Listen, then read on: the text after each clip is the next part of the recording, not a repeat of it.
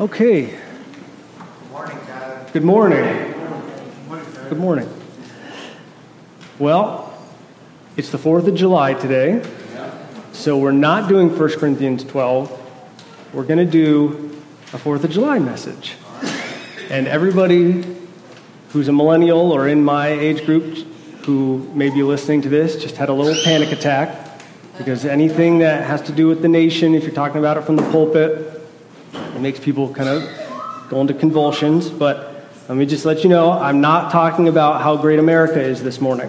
What I'm talking about this morning, since it is the 4th of July, is what is true freedom.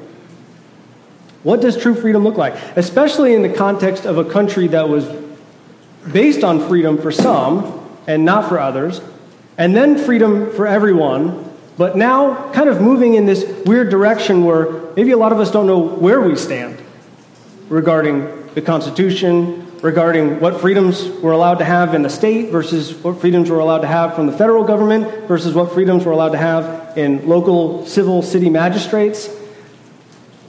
Well, what we need to be more concerned with is, what does true freedom look like in the kingdom of God? And so that's what we're going to be talking about this morning. If we could turn, I have a lot of scripture to go through. I got it on the slides. Don't worry, I won't leave you hanging there, but let's turn to Isaiah 61.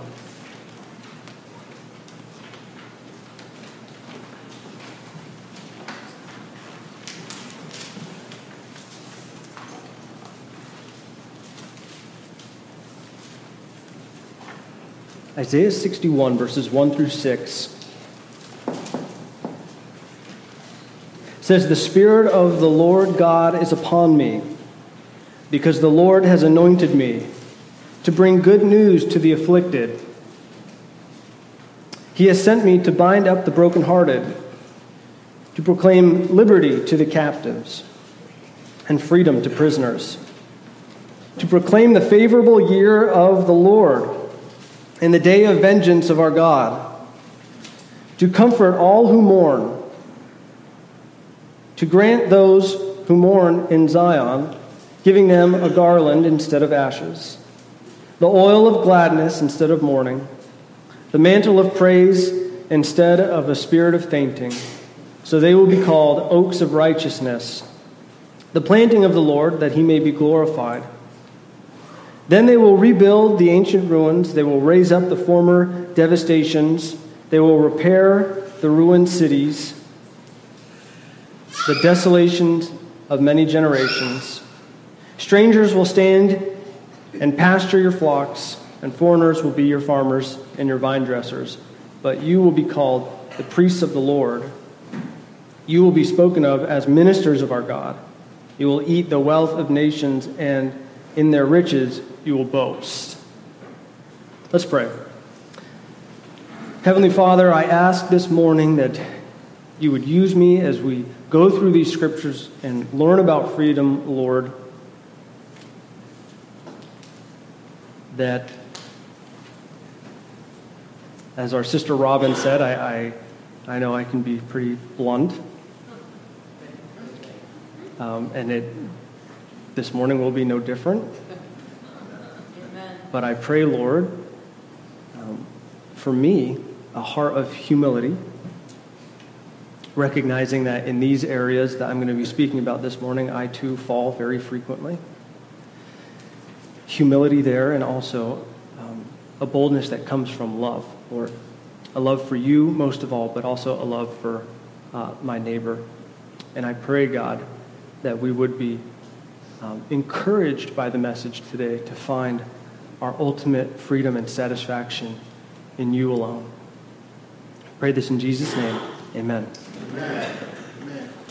So what we're going to do this morning is we're going to look at three types of freedom.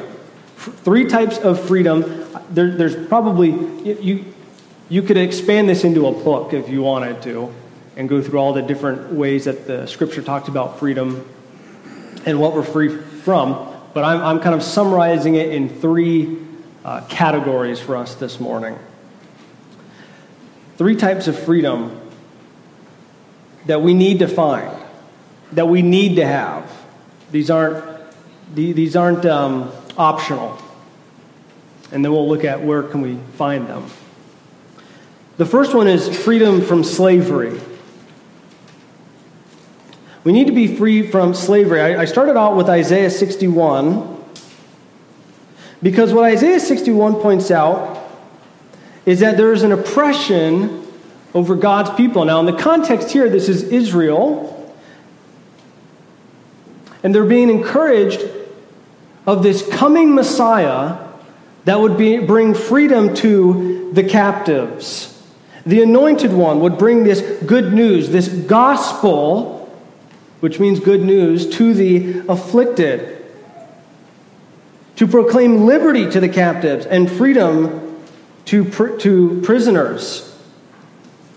It's this promise of God of this freedom from oppression. See, one of the things that are so important for us if we're going to understand what freedom looks like is we have to go back to the beginning, all the way back to Genesis 1:28. I can never get this right. I'm pointing at it, right?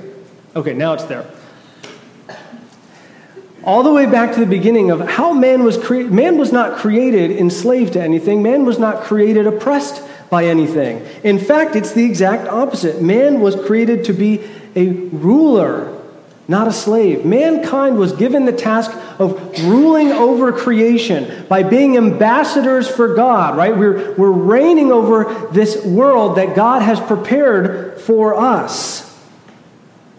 And that's why it says, God blessed them, and God said to them, be fruitful and multiply and fill the earth and subdue it, and rule over the fish of the sea and over the birds of the sky and over every living thing that moves on the earth. See, the first Adam, and we'll talk about this more if you decide to come to the Sunday school class today, we look at the role of the first Adam in creation, Adam as in A-D-A-M, not atom as in the particles. Adam, man, right, mankind, was given this responsibility as a priest, king, and prophet to creation. But he failed in these roles. And so now mankind is enslaved and oppressed.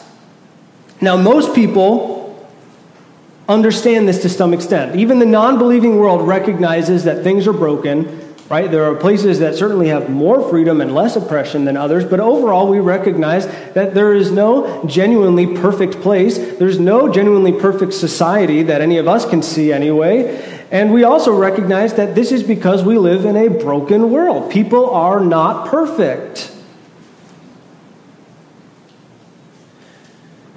They know that something is wrong with the world, but the problem is that they don't have the right solution. So freedom can take for them many different forms. You know, one of the interesting things about the way that our country is right now and some of the struggles that we're having in our country is it really does open up a lot of opportunities for Christians to go and help people answer some of these questions that they're really struggling with. Why is our society so messed up? What is true justice? What does that look like? What does true freedom look like? And we as Christians have the opportunity to go to them and say, you, without the Word of God and without the triune God, are incapable of answering that question. Because the world cannot, the world is what is being influenced right now, right? The world is subject to the fall of man. So it therefore is broken. It cannot answer the longing questions of our heart of what does freedom and justice and all these things, these good things that we are called to care for, what do they look like? And the world just cannot answer that. And the reason why is because it can't really discover what the ultimate oppressor is. What are we actually enslaved to? What is actually oppressing us? Is it a dictator?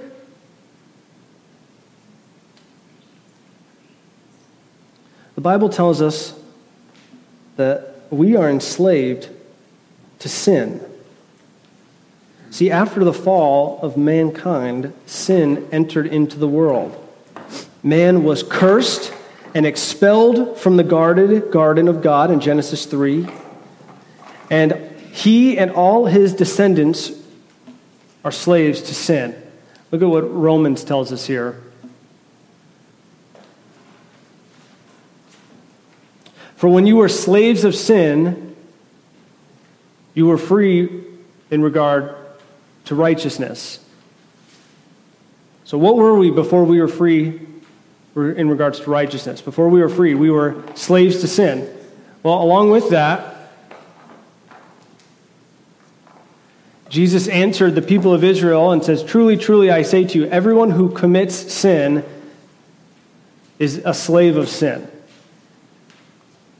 So a lot of people think they're walking around in freedom right now, but if you sin, what does Jesus say? You're a slave to sin. How many sins do you think you'd have to commit to be a slave to sin?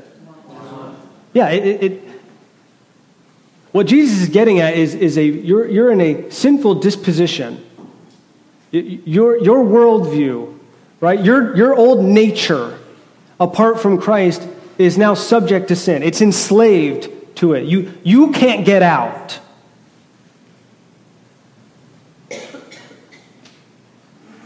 So most people do think of oppression, even unfortunately in the church, when we talk about oppression and slavery, most people think as far as they think in external terms, right? So, like I said, it could be a dictator, it could be some form of racism, it could be some form of sexism, all these issues that plague our society. But the reality is these external forms of oppression, they are real, but they're external in the fact that they only exist as a reflection of the true oppression that's internal. The external oppression that we see, right, that the sins of the world, the slavery, racism, sexism, all these things, they're external. They're only a reflection of the real internal problem. They're an outworking of an issue that's much deeper. And if you can't get to the root of the issue, then there's no amount of politics or wars or revolutions or activism that will solve it. It won't. And I would hope that most of us at least remember enough about history that we know it's been tried many times and it has yet to work.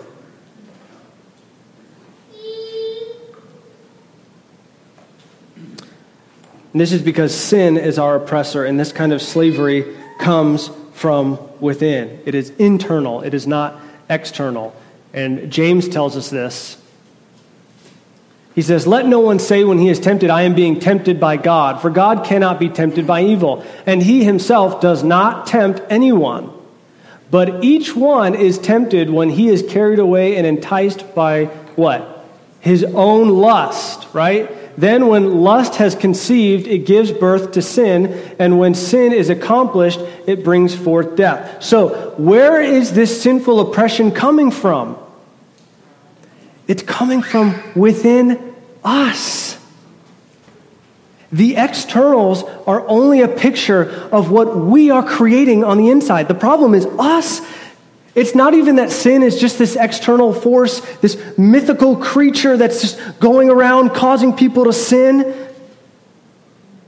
Sin starts from within our own hearts. Jeremiah tells us this. It says, the heart is deceitful and wicked above all things. Who can understand it? Have you ever followed your heart and then afterwards you look back and say, "Man, that was really bad. That was a really stupid decision"?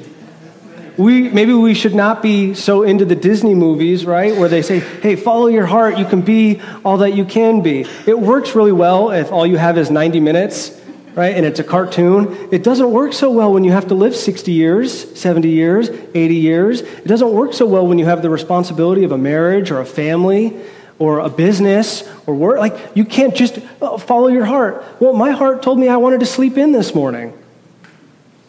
I didn't get back until late last night. It'd be much easier. You know what? My heart just told me that they'll figure it out today. Our hearts are deceitful and wicked. And the reason why this is so important to understand is because when we fall into this lie of follow your heart, we have to remember, it's deception. We don't naturally see it as the lie it is. We look at it and say, "But I really, really want this. Right? This is really the desire. And it's a good thing. Well, that's because it's a deception. If it was a bad lie, we'd just be like, yeah, he's lying. My heart's lying. Right? So we have to know the truth. We have to recognize that the oppression comes from within. It's not external. Our slavery, our oppression. But here's the good news. Okay, we can have freedom from this. We can have freedom from our deceitful hearts. We can have freedom from the sinful oppression and slavery that comes from within our very selves. See, the first Adam fell. He failed in his role as prophet, priest, and king. But Christ, Jesus Christ, has come, the second Adam, and fulfilled this prophecy in Isaiah 61. This is what he says in Luke 4:18. He sits down in the synagogue.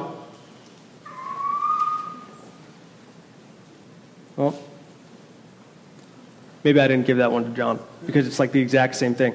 He just sits down in the synagogue in Luke 4:18 and he reads out Isaiah 61, 1 and 2. And he says, today this has been fulfilled in your hearing, in your listening. You are participating. You are seeing it acted out today that Christ, the Messiah, has come. The Anointed One has come to set free the captives. And what is the ultimate captivity? Our slavery to sin. So what has Christ come to do through the cross and through the resurrection, through his ministry as the second Adam? He has come to give us a new heart. He has brought us into a new creation where we are no longer enslaved to the oppression that comes from within because we have been made new.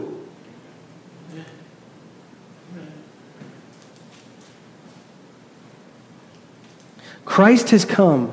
The curtain has been torn in two. The cherubim who guarded the garden have returned to their place of worship, Revelation tells us.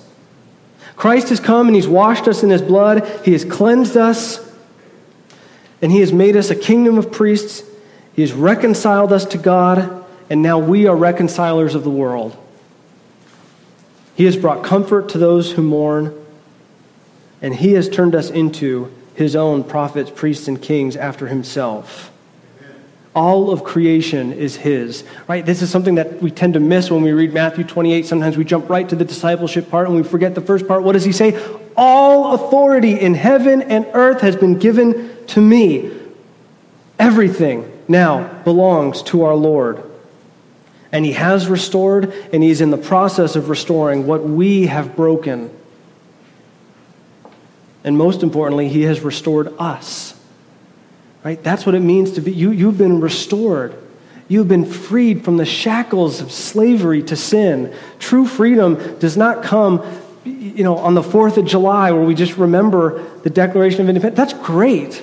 Fine. But that's not true freedom. Our country couldn't even do it right then, and they can't do it right 200 plus years removed. True freedom has to come from the Lord because only he can change the slavery from within. Well, the next form of freedom is freedom from the law. This is Galatians 3:10 through 14.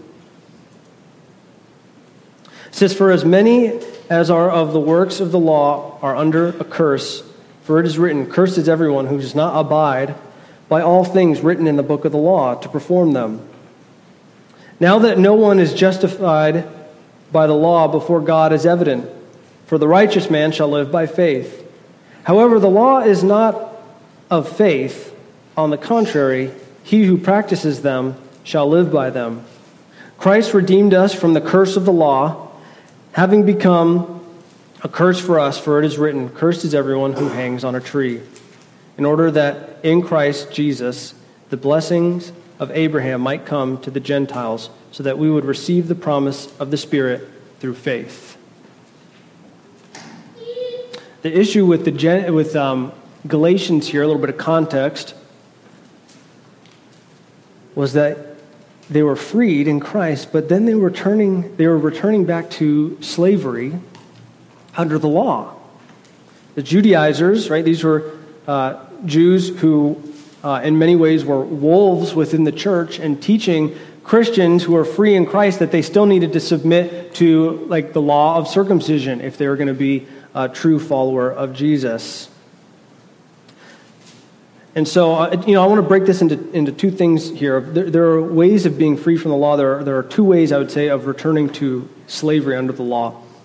The first one is this idea of this toxic relationship with the law, where Paul says, "You foolish Galatians," this is Galatians 3:1, "You foolish Galatians, who has bewitched you, before whose eyes Jesus Christ was publicly portrayed as crucified? This is the only thing I want to find out from you. Did you receive the Spirit by works of the law or by hearing with faith? Are you so foolish? Have you begun by the Spirit? Having begun by the Spirit, are you now being perfected by the flesh?" Well, what's Paul saying here? Paul is showing that Christians, we have this temptation to return to works. This is the temptation for many Christians. And it's not just for the Roman Catholics, and it's not just for the Pharisees. It's this idea that we can forget what grace is supposed to mean. We can forget how the Lord is the one who does the sanctifying work in our hearts, and we can try to take the reins. And we can try to say, by my will, Lord, by my white knuckling, by my returning to the law. Now, no one would say it that way, but for many of us, we live that way. We live as if Christ started the work, but we need to be the ones who finish it.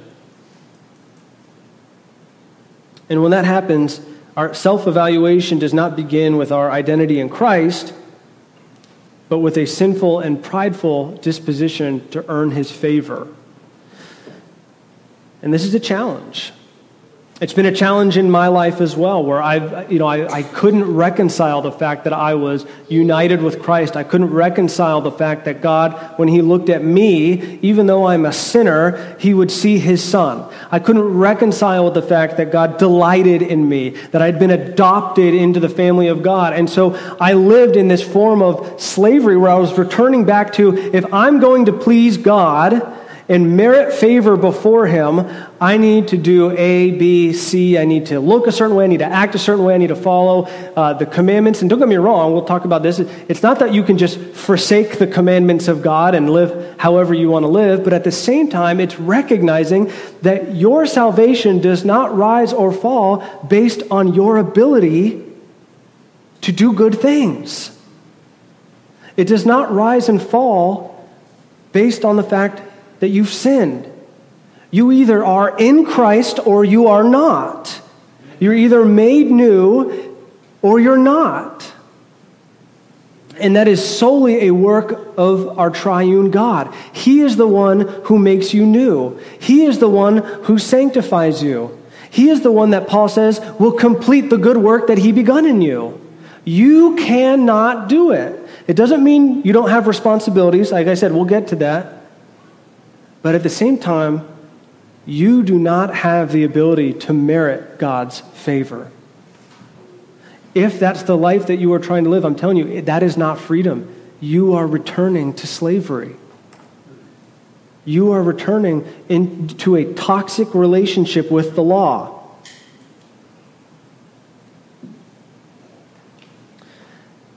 Now, as like Robin said during announcements, look, I'm not the cheap grace guy. Right? I'm not the kind of seeker-friendly, desiring to give you false comfort. But I'm also aware that there are ways that we Christians, even from the pulpit, can talk about our relationship with Christ in a way that all but eliminates grace. Where it's all about you. It's all about your ability to be disciplined. It's all about how much you serve. It's all about how often and how much you pray. It's all about how good the theology is that you learn. Or for those on the flip side who don't really care about theology, all you want is application because you have to do something.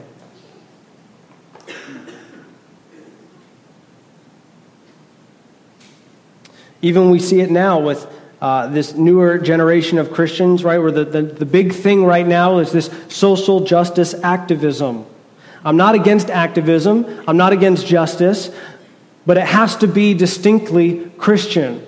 We don't just do things to merit God's favor. It has never worked that way.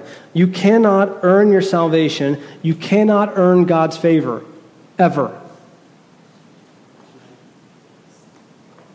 It either comes from the heart change because you have been washed clean by the blood of Christ, or nothing.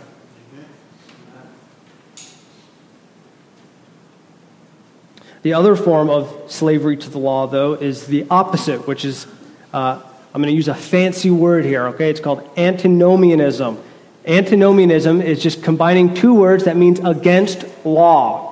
All right, anti, right? Anti, maybe antichrist, you've heard that before. So anti, against, and then nomos is law. So, take that with you. But there are different levels of antinomianism. There are different levels of that within Christianity. There are those who look at God's law, and because they don't want that toxic relationship, they've gone completely to the other end of the spectrum where the church pretty much just looks like the book of Judges, where everyone just did what is right in their own eyes. And you have churches that are full of sin, and I'm not talking about like repentant sin, I'm talking about parading sin and apostatizing.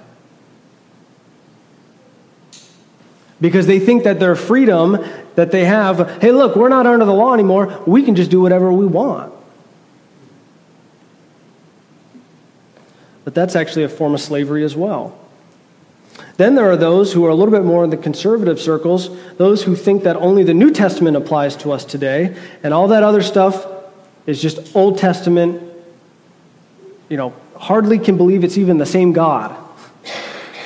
I like the God of grace in the New Testament, not the God of judgment in the Old Testament.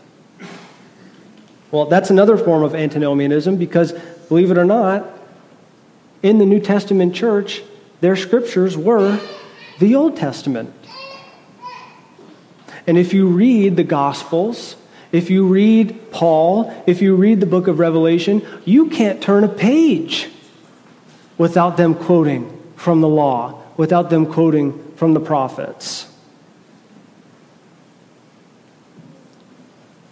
So there's this kind of this way of Christianity, especially today in the evangelical world, where we're so shy of the law and anything it may actually show that's any good, that we're just, hey, I don't want to be under the law, Galatians, that we actually get to the other end of the spectrum where we put ourselves in the slavery of false freedom.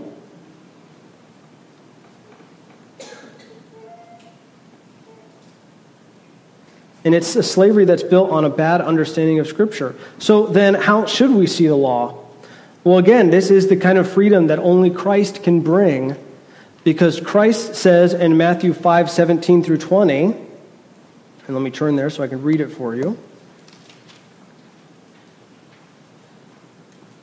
He says, "Do not think that I came to abolish the law or the prophets. I did not come to abolish them. I came to fulfill them. For truly I say to you, until heaven and earth pass away, not the smallest letter or stroke shall pass from the law until all is accomplished. Whoever then annuls one of the least of these commandments and teaches others to do the same shall be called least in the kingdom of heaven.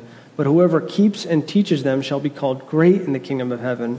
For I say to you that unless your righteousness surpasses that of the scribes and the Pharisees, you will not enter the kingdom of heaven." So Jesus answers this question of what does this slavery to the law look like, and how do we get freedom? Well, the first is it's not from abolishing the law, because Jesus just said that's not what I came to do.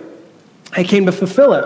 But he also gives this warning that unless your righteousness surpasses that of the scribes and the Pharisees, you will not enter the kingdom of heaven, which is another challenge, because then what you're saying is, well, nobody keeps the law better than them. So you didn't abolish the law, but yet you're saying that unless my righteousness exceeds those who keep the law better than anybody, I can't enter into the kingdom of heaven. So what's the answer? The answer is right there in the middle when he says, I've come to fulfill it.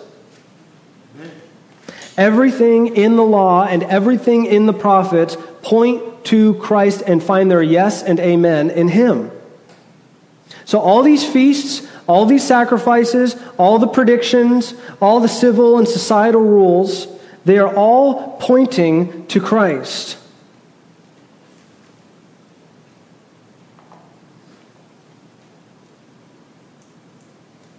And we have to come to this understanding. So we can't keep the law for salvation because that's slavery. We can't abolish the law either. That's slavery with a false sense of freedom. Instead, the Christian is supposed to look at the law lawfully. That is how it points to Christ and how it is to function within the kingdom of God. It means that everything in the law does have a principled application in the new covenant, but it must be seen in light of the lawgiver himself and how Christ fulfills that.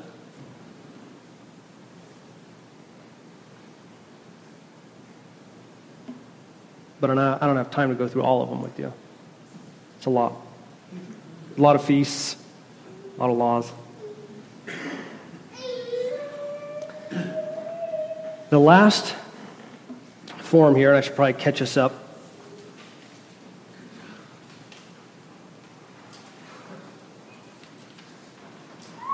There we are.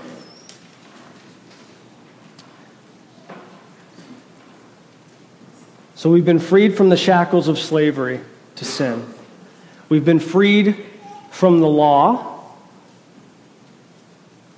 and recognizing that we can't hold to the law. We can't be sanctified by the law. We can't earn our salvation. So we've been freed from the law. And now we're going to look at how we've been freed from fear. Hebrews 2:14-15 say, "Therefore, since the children share in flesh and blood, he himself likewise also partook of the same, that through death he might render powerless him who had the power of death, that is, the devil, and might free those who through fear of death were subject to slavery all their lives." Hear me on this. People who fear death are slaves. People who fear death are slaves. We saw this last year in this pandemic where a lot of Christians were so afraid, their fear of death from COVID, that they're even willing to compromise their morals because of it. Compromise what God had commanded his church to do and to be.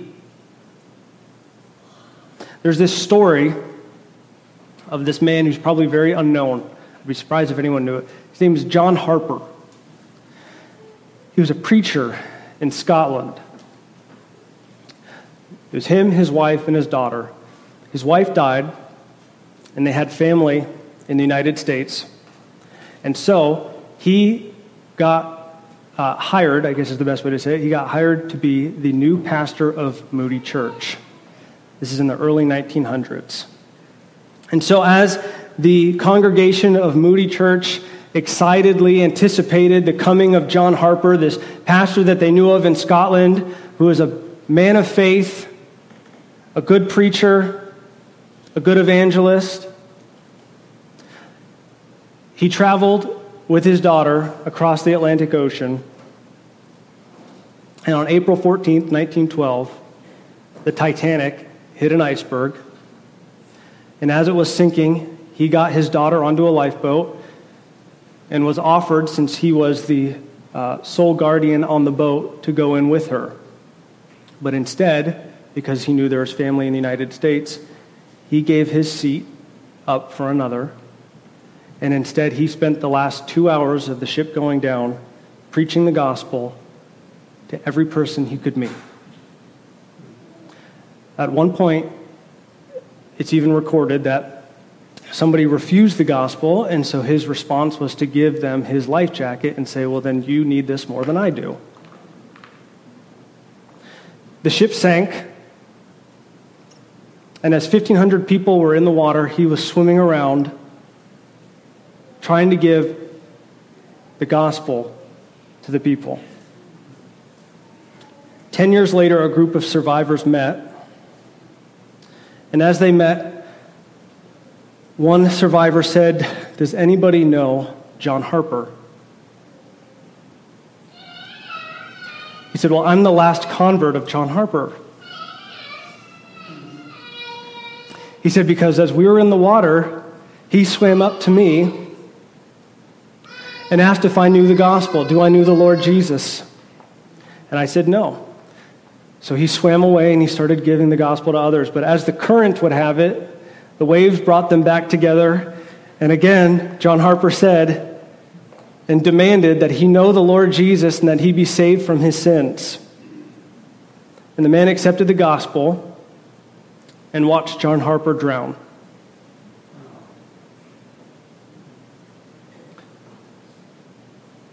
Now, why do I bring up this story?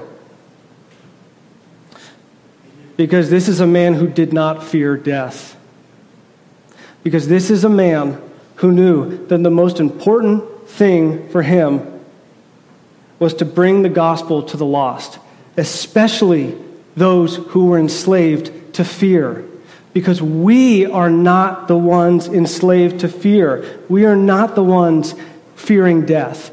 The world is the one that fears death. And so if we as Christians walk around and live under this enslavement and this fear of death and the world sees that, then what hope do we have to offer?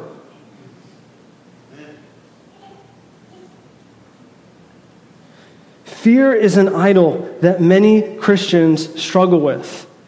For me, I'll start with me because I'm going to get a little bit heavy here, so I better start with myself. I have a fear of man. It's a pride problem. Going through these idol videos has been really helpful. I have a fear of man. I don't like being exposed. I don't like people seeing the failures of my life. I feel foolish. Anyone relate to that? Okay. But a fear of man will keep us from fellowshipping. It'll keep us from serving. It'll keep us from being a light to the world. Fear, slavery to fear, will cause us to compromise the things that God has called us to do. And we are really, really good at coming up with excuses. This is what James says about that. Therefore, to the one who knows the right thing to do and does not do it, to him it is sin.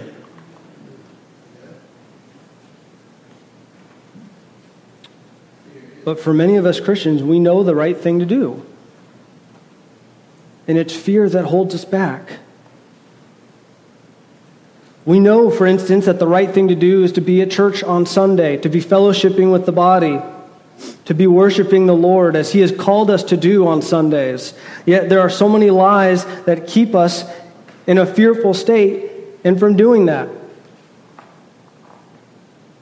I don't want people to see me.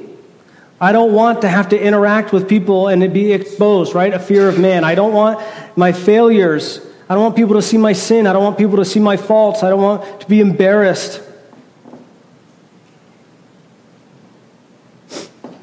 Or I have to work on Sundays.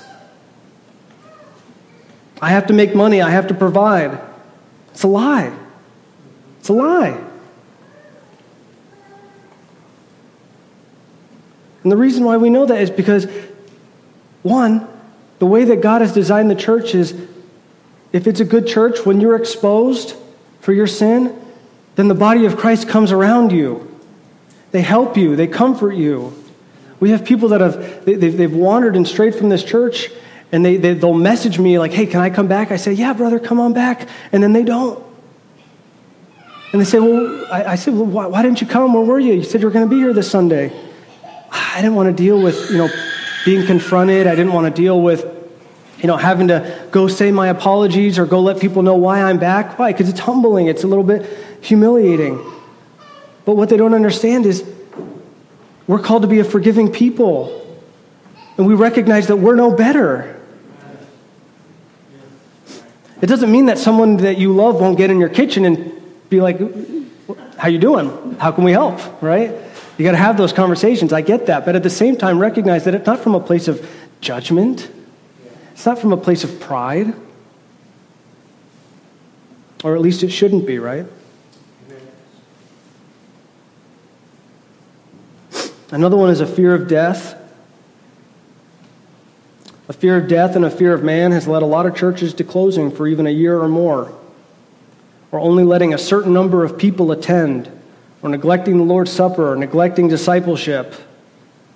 And they want to call it loving neighbor, but it's fear. You know, you want to know something historically about the church? Did you know that there have been plagues throughout the history of the church? That the COVID pandemic is not the first time that this has happened? Anyone heard of the Black Plague? The Black Plague destroyed and killed about 1/3 of the population between the United Kingdom and India. Think about that. 1/3 of the population.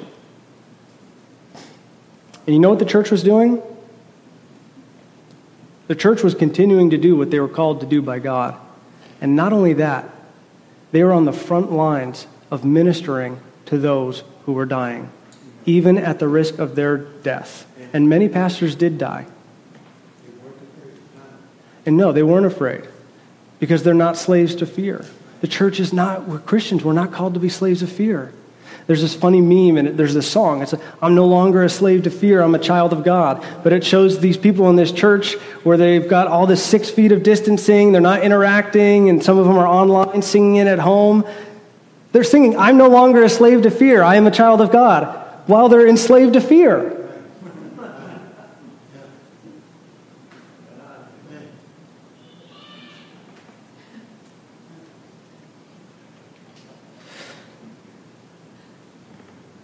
So unlike the Black Plague, this time when people were fearing and hurting, most of the church just stayed home.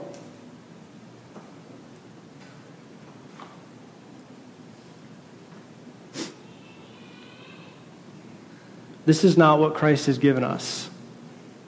Christ has given us not a spirit of fear, but as 2 Timothy 1 tells us,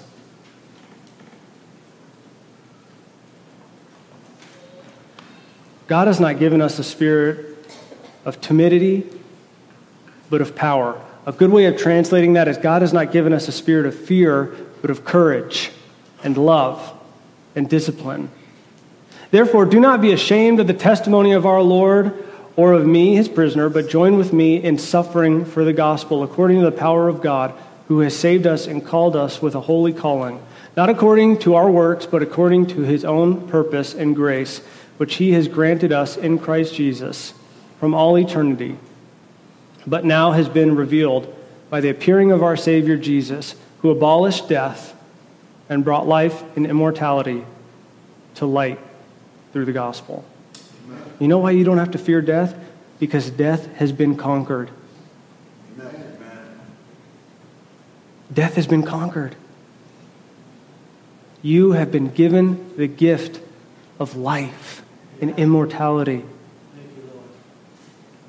So you don't have to be like one of the cowardly men who decided to take a position on the lifeboat. You can say, you give my seat to someone else, I'm going to go preach the gospel.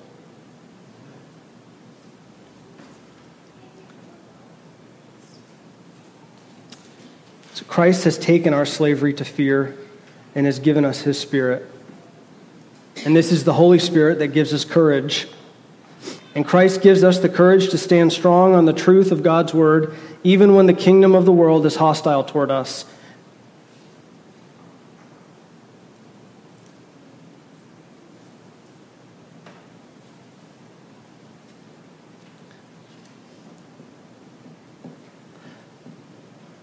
So let me ask then, what are some areas of fear in your life? What are some areas of fear in your life that are keeping you trapped? What are some areas of fear in your life that are causing you to compromise what you know is right? Is it the fear of being exposed? Is it the fear of missing and losing out on the joys of what the world and the flesh can offer? Is it the fear that because you stand strong in the Word of God and you don't compromise, that the deceived world may be mad at you and may not like you? Is it a fear for your own life? I think many of us, we look at something like the Titanic, we say, I would stay strong. I wouldn't take somebody's seat on the boat.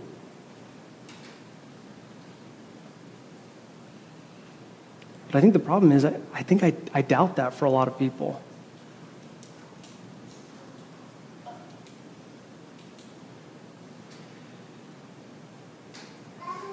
I think for a lot of Christians, we are very, very much enslaved to fear.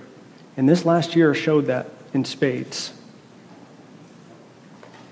And don't get me wrong, I know some of you in here are justifying, well, hey, we wanted to save lives. We wanted to protect people. A lot of people did what they did because they were scared, not because they were concerned for others. People hoarded toilet paper because they were scared. People are getting the vaccine because they're scared. A lot of people, now I'll probably get in trouble for this, you can send me an email then. A lot of people got the vaccine without counting the cost. Because they were scared, because they cared for their own life. They didn't care who it affected. They didn't care how many babies were murdered and experimented on. They didn't care because they're more concerned with themselves.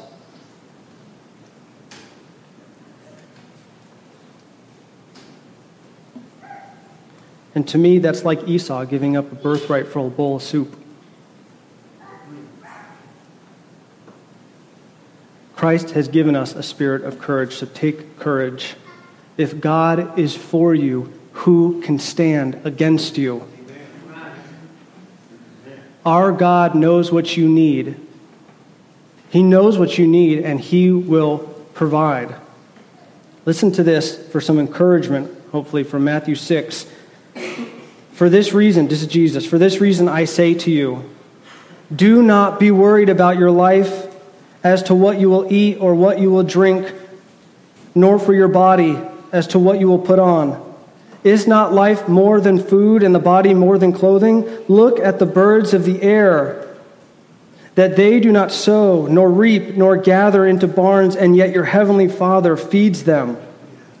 Or are you not worth much more than they? And who of you, by being worried, can add a single hour to your life? And why are you worried about clothing? Observe how the lilies of the field grow. They do not toil, nor do they spin. Yet I say to you that not even Solomon in all his glory clothed himself like one of these.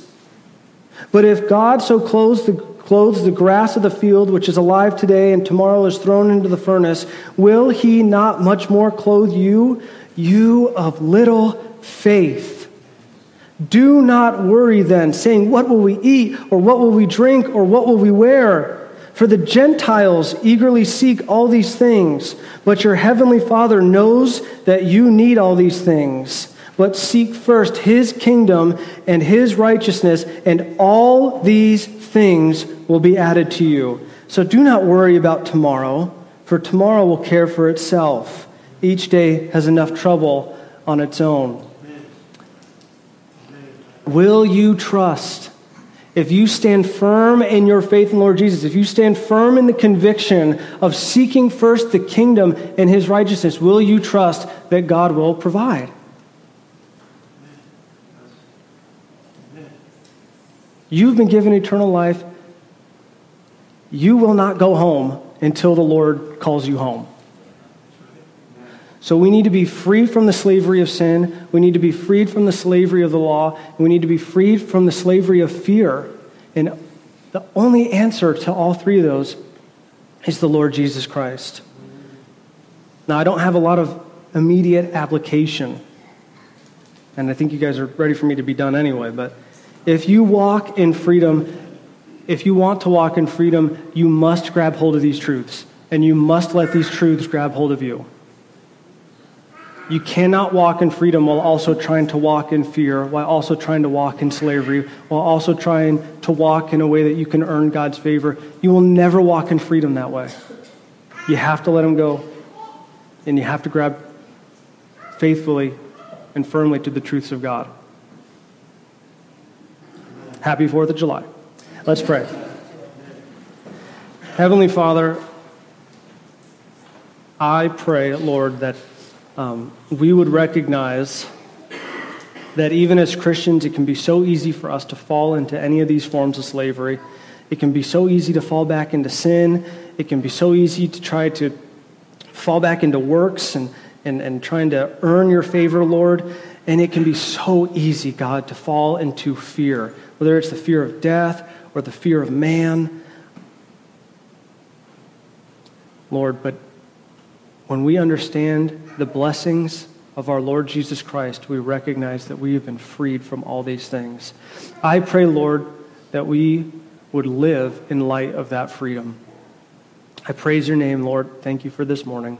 And bless our time as we take communion together. In Jesus' name, amen.